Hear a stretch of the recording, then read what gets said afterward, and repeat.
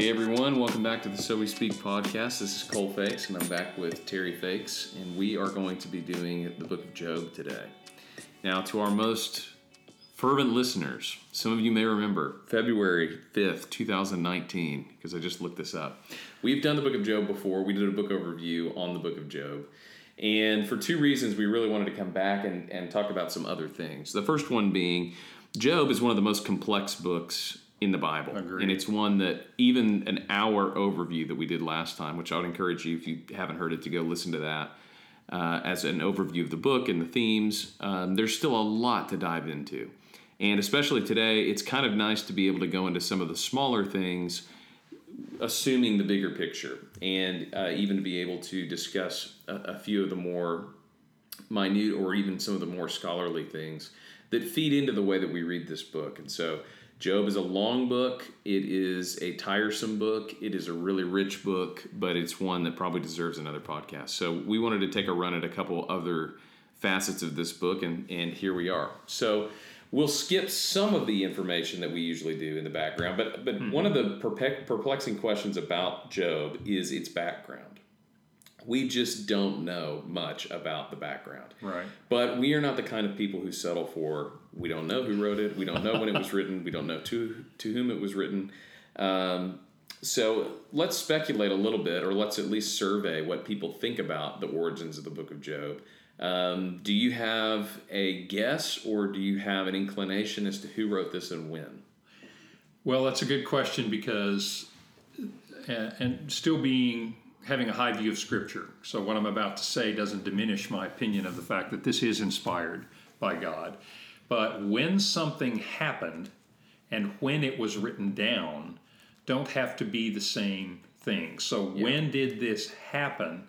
It's my opinion, and I could be wrong, this is an opinion, just on my research, that I think it's probably mid-second millennium BC. I think Job is someone who lived in the between Abraham and Moses era. So that's my opinion, based on just little things in the text, none of which are conclusive, but which are suggestive to me. When it was written down, since it is written in third person, not first person. It's right. Not like we think Job, did a podcast on this, and so it came right from his mouth. That I'm not so sure about, because there appear to be some things in the text, and I should have researched this so I could give you an example, that might be slightly anachronistic, which would indicate that it was written down at a later time. Sure. So my opinion is that it happened in the patriarchal period. As far as writing it down, I doubt that too much time went by. Yeah, it seems consistent with a lot of the other works of the ancient world that are in this genre, which there are a lot of them in the ancient Near East that are similar wisdom books with a hero in the middle. And this one is different for some significant reasons, but it's not unusual for something like that to be oral for a couple hundred years and to change and then to get written down. And so that certainly could have happened. It also could be that this is written down about a kind of idealistic older age that people reference, and it's set there. So you could have the events happen to Job, and it's not like King Arthur in the sense that, we don't know if King Arthur actually existed, but it's in an age like that everybody references about an event that happened then. Or I guess maybe a better example for us would be like the colonial founding or something like that. Right. And I guess what I would reject for various reasons, but I suspect most of our listeners would too, is the idea that Job is a King Arthur and centuries later, a brilliant poet on his own took this myth or this story or this oral tradition and created what we see here in front of us in Job. I reject that for a lot of reasons. So I do think it's inspired, but I agree with you. It's most likely that it was codified after a period of oral transmission. Mm-hmm. Yeah, what's funny? I love this podcast, Ask NT Wright Anything, the Ask NT Wright Anything podcast. The episode that came out this morning was on wisdom literature, and it's really good. But it's funny, it just reminded me, there are a lot of people that don't think Job actually happened. Right. They think it's just, and there's good biblical reasons why people can make to say that. They're not just saying, I don't believe the Bible. They're saying, I don't think the Bible presents this as a historical event. Now, I do think it's a historical event, but the funny thing about this is N.T. Wright, he gets this question, do you think Job was an actual person, an actual event? And I was listening to this part and I thought, oh, this is great. We're gonna do this podcast later. I'm gonna share what N.T. Wright said. And in typical N.T. Wright fashion, and I love N.T. Wright. Yes. He talked for about 3 or 4 minutes on this, and I can't remember where he came down on this issue. He's got a strong mind and good ideas, but he's also a master at.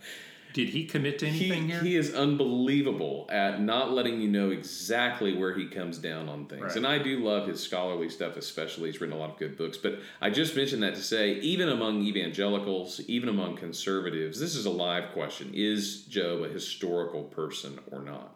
And one of the things that I've heard people argue before is that there's a reference in Ezekiel chapter 14 to Job, right. to Daniel and Job, and who's the third person? Do you remember this?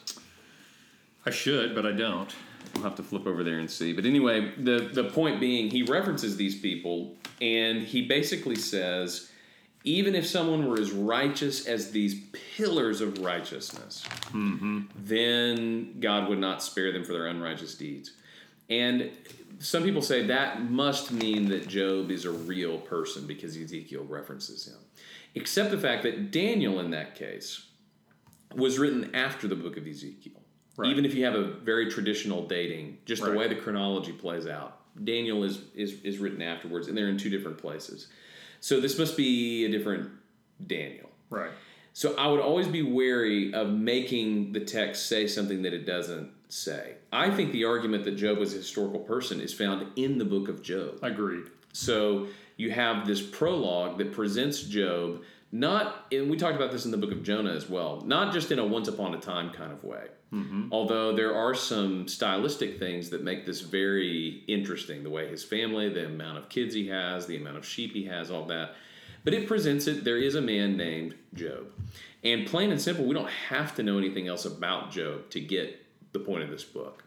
But I happen to think that he is a historical person. Now, there are 4 clues in this book that we can use to try to figure out when this was written. I think this is the interesting stuff here. Again, none of these are conclusive, and we don't really know. But here's things that commentators have identified. The first one being the reception of Job. So in the Babylonian Talmud, for example, they thought that this was written, that this event happened, it was written down later, as you said, in the time of Abraham, because Job was married to one of Jacob's daughters. Now, there's no biblical reason to think that, but one of the interesting interpretive lenses that the Jews would apply to things like this, they also do this to things like Melchizedek, it is to Jonah. Right. If there is an open thread in Scripture, they like to tie it to another open thread in Scripture. So they believe that the whole world is contained in the Torah, in the Old Testament. So if there is a loose end somewhere, so for example, they think that Melchizedek was actually Noah's brother. So, see, you have this family that has an open end, it has to be before the flood. Who could it be? Melchizedek. This fits perfectly. So this is an interpretive lens that's sometimes used. Maybe Job was married to Jacob's daughter. We don't know. I think that time period is probably about right. Yes, I have always taught that there's no evidence in this that Job is an Israelite, that Job is a Jew, but it's clear that he believes in the one true God. Right. However, even the ESV Bible I'm looking at right now says the unknown author was probably an Israelite writing sometime in this period, so taking a more traditional Jewish take on this. The land of Uz, we don't know where that is. Nobody knows where that is. But it doesn't sound like a place that's in where an Israelite would live, because we get this exhaustive list at the end of Joshua of everywhere basically the Israelites lived. But if it's written before that, if it happened before that, we may not know. We may not know where all the descendants of Abraham had gone. And especially if it's written before Joseph, to even call this person an Israelite doesn't make sense. It doesn't make sense. So there's a little bit of a discrepancy. If it were an Israelite, what would we even mean by an Israelite at this point? If it's written pre Joseph. What I teach, and this is a preference, again, I wouldn't be dogmatic about any of this because you don't know for sure, is that it's written, roughly 1500, which basically by that I mean before the Israelites really become the Israelites in the land of Canaan. And secondly, that Uz is probably a little southeast in either Arabia or Jordan today. Now, again, I wouldn't be dogmatic about that, but those things make sense. Yeah, I think the scholars come down. It's either pre Moses and the Israelites coming out of Egypt, or post. It's got to be in the patriarchs, or it's got to be at the time of David. And then you have a third group that thinks it's written in like the 2nd century, after the exile and all of that. You can always find somebody that wants to date the book as late as possible. Job was a contemporary of Paul's at this point. In fact, if you are a liberal scholar, if you just answer 2nd century BC to anything in the Old Testament, you're probably going to be in sync. Yes, but for our purposes, I think there's 2 general schools of thought. So the earlier one, the Babylonian Talmud, is a good reference for that. The second one that some people propose is that in Genesis 36, verse 33, there is a line of kings of Edom. And one of the kings of Edom is named Jobab. And in the Greek appendix to Job, there's a little comment that Job is Jobab. Mm-hmm. Again, trying to find a link, a connection in Scripture that might explain a loose end. Right. I don't know. I like to think that would be kind of cool. I think what that speaks to that's interesting about the book is that Job does seem like a kingly figure. Mm-hmm. And I think that's worth mentioning. Regardless of whether he's the king of Edom or not, regardless of whether he's this Jobab from the patriarchal period, he does seem to be a king for 2 reasons. Number one, just the vast wealth that he has. Right. And 2, the way he speaks about his former life when he's lamenting, that he would stand at the gates, he's an elder of the city, he was blessing people, he was caring for the poor. Mm-hmm. He seems like a king, or at least an Abrahamic kind of tribal lord over a big household of people, several hundred or thousands of people. Clue number 3, so those are the 2 for the early date. Here's another real early date kind of clue. In Job 42:11, there's a word that is, I guess we would pronounce it casita, but it's a currency. So it's like a dollar, a casita, that is only used in the early parts of the Old Testament. So the only time we've ever found this word is in Genesis 33 and Joshua 24, referencing the patriarchs' period of time, that this was a currency used then. So there's 3 pieces of evidence for a very early. Here's one piece of evidence for a later kind of Davidic or Solomonic date. So in Job 7:17, sometimes people think that this is a quote from Psalm chapter 8. So this is where... Yeah, from David's Psalm, what is man that you're mindful of him, the son of man that you love him? Right. And the ESV translates Job 7:17. What is man that you make so much of him and that you set your heart on him? Right. So that's another interesting thing. We don't. Whenever you have a reference like that, it could go one way or the other. Is this person quoting this person, or is this person quoting this person? Mm-hmm. Because Job reads like other wisdom literature from the ancient world, sometimes people want to date this in the time of Solomon's kingdom, which would be about 1000 BC. And if this is a quote, then that's a Psalm of David. He would have to be an Israelite to know that.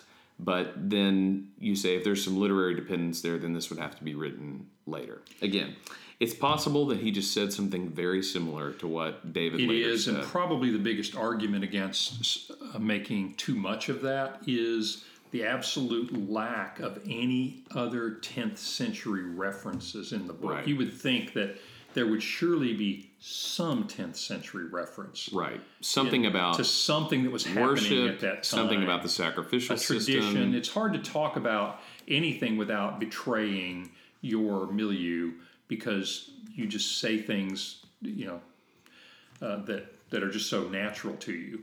So I'm not trying to rebut that. I'm simply saying don't read too much into that, because if there were so little of that, you'd expect there to be more of that. Right. I think the fact that Job is in a vacuum, essentially. Yes. There's no giveaways. Right. is part of the beauty of the book. I also think it's evidence for an earlier date. But I think it's part of the beauty of the book, is it's not tethered to a specific historical situation. I think that's an important point.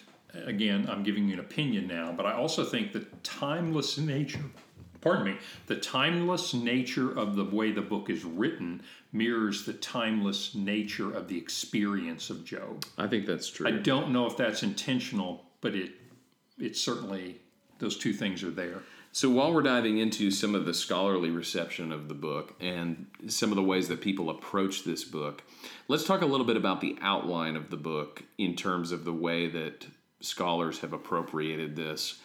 So as we've talked about before, there's a camp of people who don't think this is historical, in which case this is a literary creation. And so you begin to look at this as what would be consistent with a literary creation. And I want to go one step further than what you said earlier. It's not just that it can happen, it can be written down and be inspired. As we see in books like Psalms, for example, or like Proverbs, it can be written, it can happen, it can be written, and it can be edited, all within the scope of divinely inspired scripture. So, for example, we talked about this with Ezra and Nehemiah, and we talked about it in Psalms. There is evidence in both of those books and elsewhere in the Old Testament that you had something happen, you had something write it, and then you had somebody come along later and either compile, not change necessarily, but compile and put together or order in such a way that we have it in its final form. Now, the interesting thing when it comes to the book of Job is no one has ever found any source material for the book of Job. So in certain places in the Bible, the reason that people think that something might be a composite is because you found versions of it that are partial, or right. You found versions of it later on that don't have a section of it that you thought, well, that section didn't read quite like, we thought it should anyway, so maybe this is a later interpolation because we have this version of it that doesn't have that. So probably the most prominent example would be like in John chapter 8, where you have the woman caught in adultery. You have John floating around in several manuscripts. That story is not there. Right. And then you have it in other places. So you say, well, maybe these floated around as two different documents. Right. That's never happened with the book of Job. Right. Which right off the bat should make us a little bit skeptical of saying things like, I don't think Elihu was original, or I don't think chapter 28 should go where it goes. But I always take these things to say, okay, if there is that drastic a change, like in chapter 28, for example, then that people are saying, I think 28 was added later. I think, an editor came along and put this in there. What our ears should perk up to hear as people who do think this is a unified whole is, what thematically should we be seeing in this section that is so distinct that we better not miss it? Right. What is it about chapter 28 or chapters 32 through 37, or what is it about the intro and the outro that some people think are not part of this book that are so distinct that they hold something really insightful or really informative in the way that we read the text? Yes, and one thing I'd like to emphasize so that we don't get lost in the weeds here, what we are saying is this text was an event that happened, it was written down, it was edited, and anything that appears out of place from a textual point of view may very well have a meaning and a purpose. The alternative approach, which would say this didn't necessarily happen, it just came about by oral traditions coming together in a very human sense. The point I'd like to make is the only evidence that that is true is working backwards from the text. It's textual criticism. So it's not, for example, like someone dug up something in the desert that said, oh, by the way, Job never really actually lived. That was just a really cool story. Right. No one has any hard evidence. They just look at the book and they say, well, as a literary creation, it's possible that 28 doesn't belong because it doesn't seem the same. You could just as easily say 28, as you just did, 28 must have a really important point to make for him to break style. Right. So I just want people to understand there's no hard evidence. It's sort of a reasoning backwards from, what if I broke this text into pieces and pretended that it wasn't inspired? Right. Well, and people do the same thing with like 2 Corinthians, for example. So this happens all over, and one of the reasons I want to point this out in Job is because it's a real unique case that it actually only exists as a whole. So let's talk about the outline for a moment, because this is really interesting. So you begin with 3 chapters of narrative. You get the introduction, you get the 2 hearings before the throne of God, where Satan comes and accuses Job. And there's a whole development here on Satan. And different people want to make different things out of this. And I think we're going to come back to him shortly. Mm-hmm. But you get the opening scene with him, with God. Then all of a sudden we go down and things happen to Job. And we get, at the end of chapter 3, his friends come. They sit with him on the ground for 7 days and 7 nights. And they don't say anything. And then after that, Job finally opens his mouth and cursed the day of his birth. So the poetry section runs all the way to the outro, which is in 42, verse 7. You get poetry from 3. You get a brief little narrative section when Elihu comes. Right. But otherwise, you get poetry all the way through. And the way this is arranged is really interesting. There are 3 cycles of speeches. And the speeches are Job's 3 friends and a response. So you get Eliphaz and then Job, and Bildad and then Job, and Zophar and then Job. And that takes you, the first cycle takes you from chapters 4 through 14. Mm-hmm. Then they do the exact same thing again, chapters 15 through 21. Eliphaz, Job, Bildad, Job, Zophar, Job. Then you get to cycle number 3, and things change. So this is from chapters 22 through 31, but with 28 in the middle, we'll talk about in a moment. But you have Eliphaz and then Job. You have Bildad and then Job. Then all of a sudden you have an interruption. You have a very long speech from Job that goes through 31. And then where we would expect to have Zophar reply, what happens?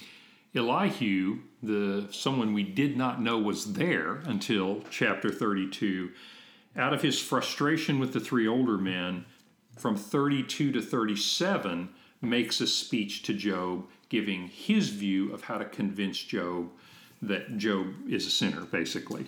Yeah, and people have commented different things about this Elihu section. So he comes in kind of out of nowhere. Like you said, we don't even know that he's there at this point. He's not a character that's been announced so far. But the narrative gives us a little bit of introduction as to what he's doing. So in chapter 32, Elihu had waited to speak to Job because they were older than he, so he's respectful, at least in that sense. And when Elihu saw that there was no answer in the mouth of these 3 men, he burned with anger. And so he gives his response in chapters 32 through 37. And commentators have made really different things out of Elihu's speech. I mean, right. Elihu is clearly tracking with the other 3 because he gives basically a summary of what the other 3 have said. He says it a little bit differently. His paradigm is not really fundamentally different than theirs. Right. He's saying a lot the same thing, same theology, basically. You know, we covered this in the first podcast, but I'll just recap this here. Job's friends, all 3 of them, have basically the same theology. Mm-hmm. God is just. He punishes evil and rewards good. Job is being punished. Therefore, Job must have done something bad. Right. That's basically the theology. Yeah. It takes a long time to say that, but that's basically what they say. And Elihu shares that perspective for the most part. Now, people have commented on the style of poetry among these 3. And this is something really interesting about the book, is that all 3 of them have a different poetic voice. All 3 of Job's friends, Job, Elihu, God, they all have different poetic really voices. Significant, Cole, because one of 2 things has to happen here. Is either the simplest explanation, this really happened, and you have different speakers. Right. Or you have a poet so brilliant that he can make up different styles for his different characters, and not just saying different things, but saying it in really different ways. Right. Would you agree with that? Absolutely. I mean, I think it is the brilliance of the poet to be able to capture these speeches this way and to do it stylistically this way, really presenting us with these 3 different voices, and Job's voice and Elihu's voice. And then you see that they are actually different levels of poet here. So Job is a very poetic speaker. The other 3 are kind of medium poetic speakers. Elihu is not as good. He's young. He hasn't mastered his craft yet. Right. Yahweh is the best speaker, as you would guess. Yes. When you get the final intervention from God, in verses 38 through 41. Those are some of the those best chapters. verses. What compares in the Bible In poetically the whole to Bible. Job 38 to 41? God speaks very good Hebrew, and he is very poetic, and which is appropriate for someone who basically says to Moses, "Who made man's mouth?" Right. You know, he shows it in these 3 chapters. The interesting thing about the outline is you can parse this a couple of different ways. Either, like we said earlier, you have people that think, "Oh, this is just something's wrong here. This doesn't flow," or you say basically, Zophar runs out of steam and Elihu steps in where he should have been, and then God speaks after that where Job should have spoken. And God addresses Job. That's the interesting thing is after the words of Job come to an end, which is at the end of verse 31, or chapter 31, verse 40, then you have God take up where basically Job left off. He doesn't really respond to Elihu. God speaks then in verse 38 back to Job.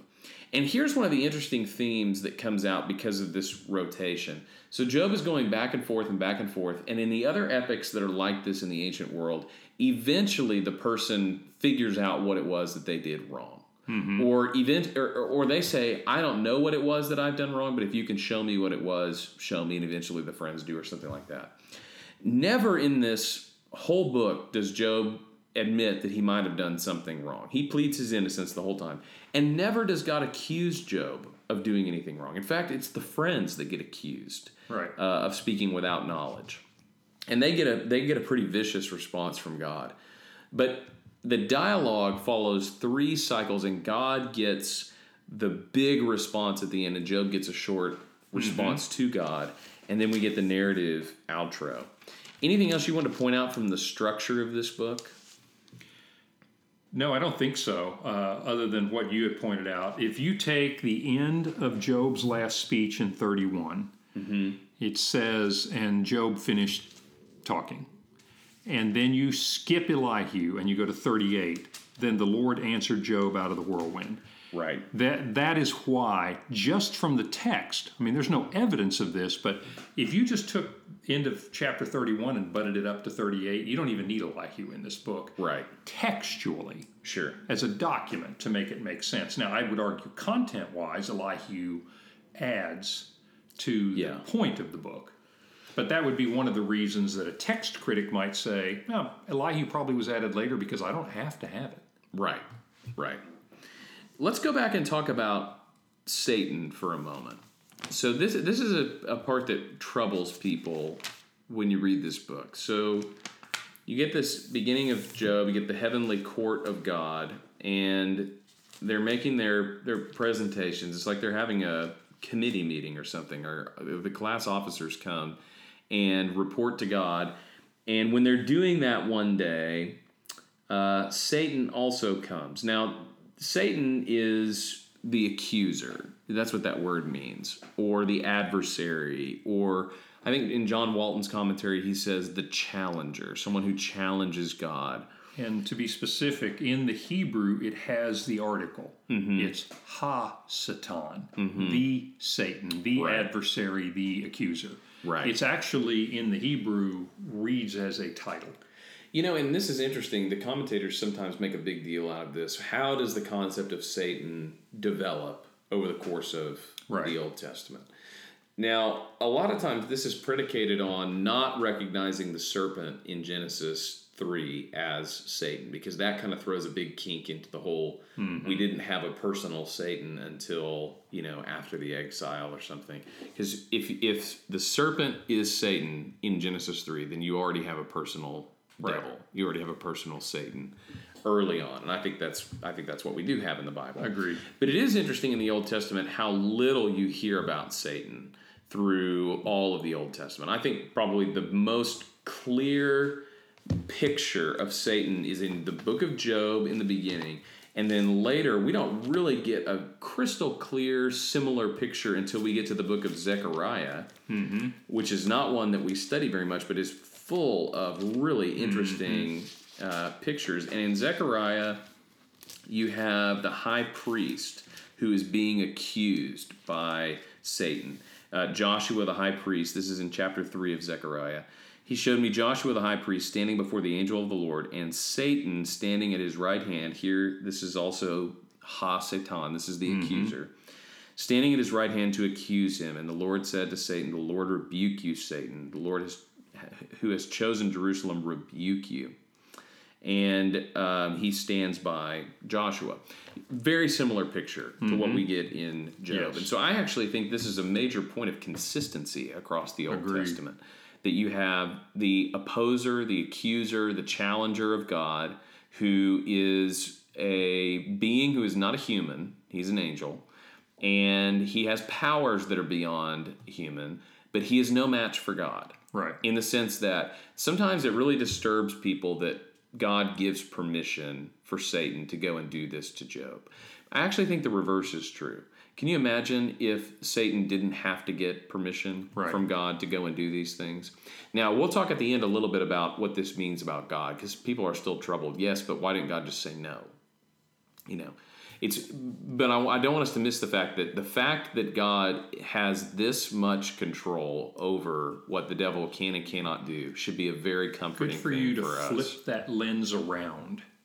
Because we do look at it and say, why did God allow this? I can personally think of 2 or 3 reasons God might allow it, just as a human being.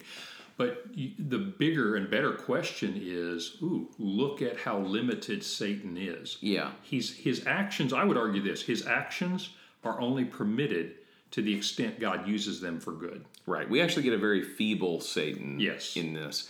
It's kind of funny that at the end of Revelation, for example, you see a Satan that appears to be much stronger than the one here. This is a pretty feeble Satan. So anyway, God gives him permission to strike Job and take away everything that he loves. And so he does that. Job is in misery. He sits, cries out, his friends talk.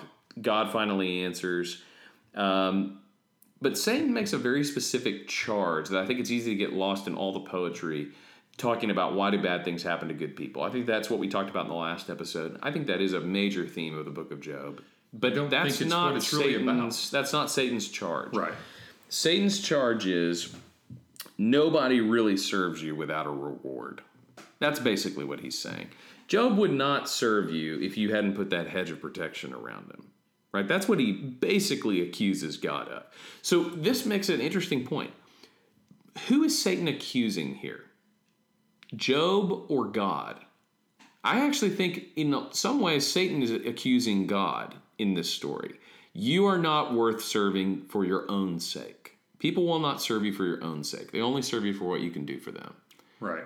A very satanic thing to say. It is. And I want to connect this with a legend, which I happen to think probably has some merit to it. So the Jewish idea of Satan is this.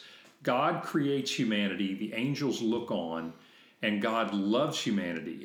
As David's going to say in Psalm 8, you made us a little lower than the angels, and yet look how you've elevated us. Mm-hmm. And so Satan was an angel who God said, you're going to be my messengers to serve them. I'm going to do great things through them. And Satan says, those puny creatures, there is no way that the most beautiful angel in the world is going to serve these dust-grubbing little creatures that you have made. Mm-hmm. And so he despises humanity. Right. And he says, they're not worth me serving them. They're going to serve me. And in that, he rebels against God. And so if you assume for a minute that context, I think you're right, Cole. Here he's saying, you know what, God, I know you love these creatures, and I know you think they believe in you, but you're a fool. Yeah. They're not. And in fact, as he says before, stretch out your hand and touch all that he has. He will curse you to your face. So it's very consistent with Satan's, the fact that he despises humanity and he rebels against God. Mm-hmm. And I do think that's what you see here. So he is accusing Job, but frankly, through Job, he's accusing all of us, humanity. Yeah, and this puts God's deal with Satan, as we sometimes call it, in a really different light. Because what is at stake here? It's no longer in the realm of why do bad things happen to good people? Why does God allow Satan to do something so terrible to Job when Job was a righteous person? Instead, what it becomes is God worth serving without the stuff?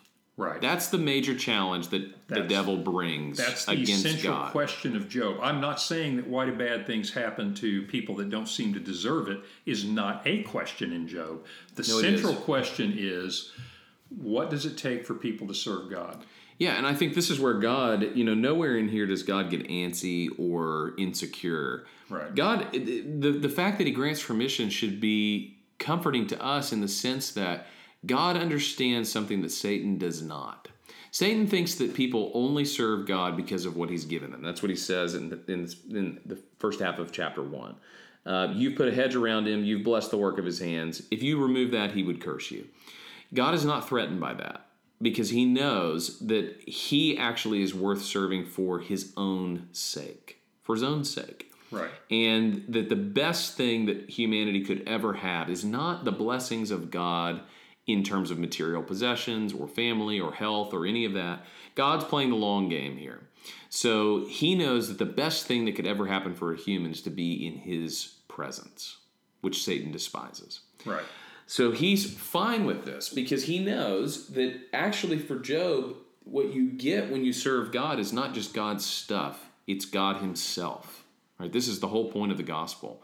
Is that what Jesus buys for us is not a better life, right? He dies and he purchases the righteousness of God so that we can be reunited with God. This is where Romans 5:1 is such an important verse that we sometimes leave out of our Romans Road kind of gospel presentation is, since we have been justified by Christ, now we are reconciled to God. We are back in right relationship with God. We've been able to come back face to face with him, and that will increase through this life and the next. We'll be in the presence of God. This is something that David understood. David writes all over the place, it is good for me to be near God. Psalm 27. One thing I've asked, that I would be able to gaze upon the beauty of the Lord all the days of my life. Yes. He understood that it's that being in the presence of God is better than any of the things that God gives.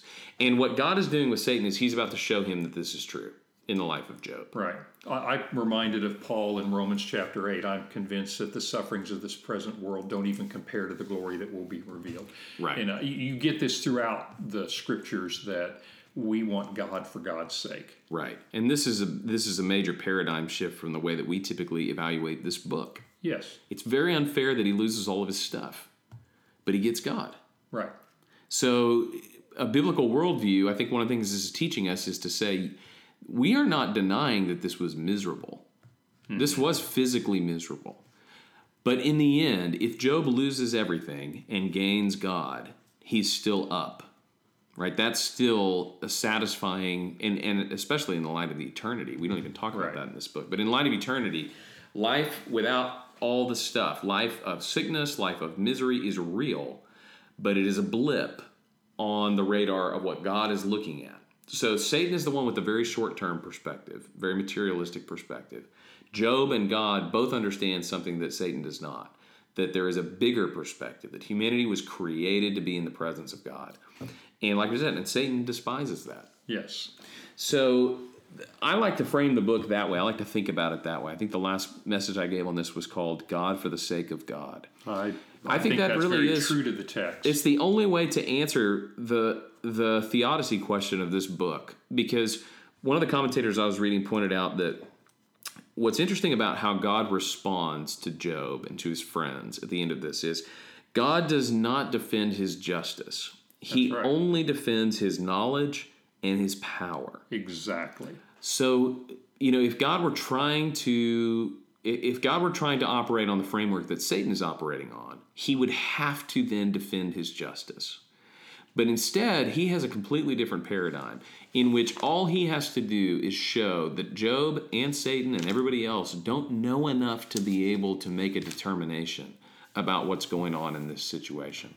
All he does is defend that he is all-knowing and all-powerful. I think that's significant because we want God in 38 to 41 when he speaks, in two speeches with little interruption by Job in the middle. We want him to explain why this is fair. And he doesn't. In the first speech, he says, where were you? In other words, you don't know the beginning of this story. You can't possibly know the end of this story. And then the second part, in 40, is he deals with the idea of justice. And here's my favorite verse from that, is in chapter 40, verse 8. He says to Job, dress for action like a man, I'm going to question you. Will you put me in the wrong?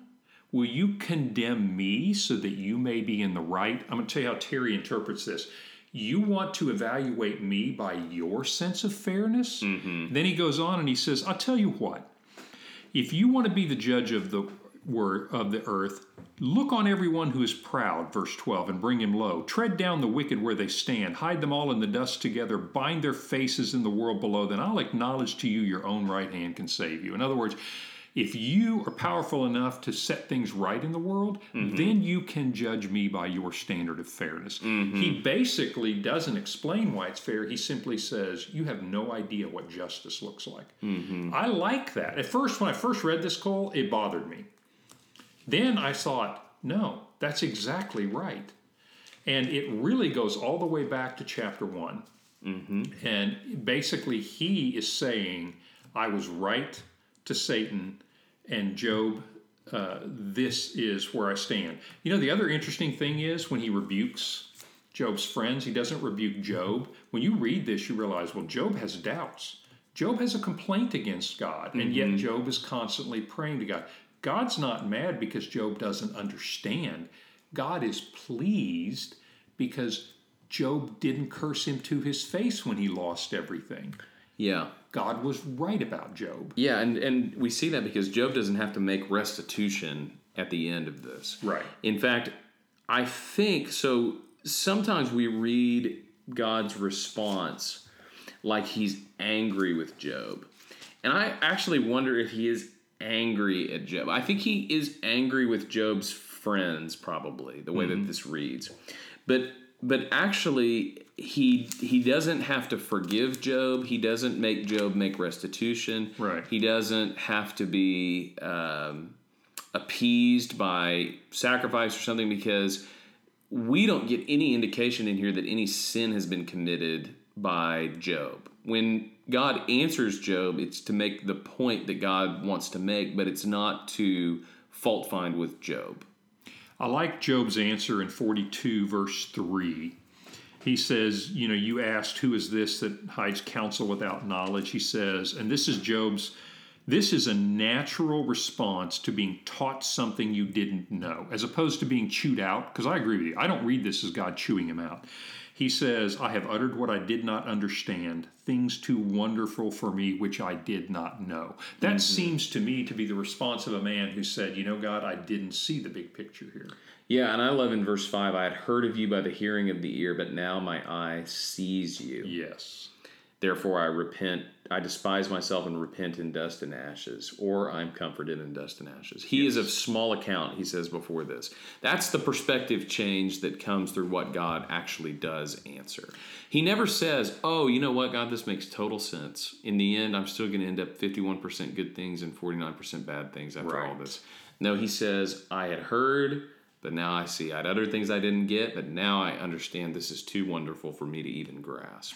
You know, from a pastoral point of view, I wonder what you think of this, but when I think of that verse that you just read, now my eyes see you. I have talked to so many people and have experienced this on a lesser scale myself, but for example, people that come through cancer, come through extremely difficult circumstances, and afterwards, no one said, gosh, that was fun. But I can't tell you how many Christians have said, my trust in God is deeper. And what they're really saying is, I know God better, and I trust him more. And I have felt that too, coming through difficult things. I think that's exactly right. I think I was preaching on this last week, actually. There's two ways that God solves the trouble in our life. Either he gets rid of the trouble, which he does sometimes. He heals, let's say. Yes. But then what he does most of the time is he actually draws near to the sufferer in such a way that the presence of God ends up being more valuable than whatever it was that they were longing for. So it's like a good circumstance without God can be a bad circumstance, but a bad circumstance with God can be a good circumstance. Yes. And God draws near and stands by. I think Eugene Peterson put it this way. It's not always God's way to stop the fight, but it's always his way to stand by the fighter. And that, I think, is what happens a lot in our suffering, is our suffering is preparing us 4, the eternal weight of glory, we read in Romans. And we also see that, our suffering sometimes is discipline. And that doesn't mean that everything that happens, every cancer or anything like that, is always discipline. But sometimes we're being disciplined to turn away from the things of the world and turn towards God. And God does that for children that he loves, Hebrews says. So I think God's presence is what Job experiences. And I think that actually is the point of almost all suffering, is in our suffering we find the presence of God with us, never leaving, never forsaking. John Walton says, kind of as a conclusion here, God's ways may be inscrutable to us. We may not understand what he's doing, but they are never pernicious. And I think that's one of the big takeaways of the book of Job. Amen.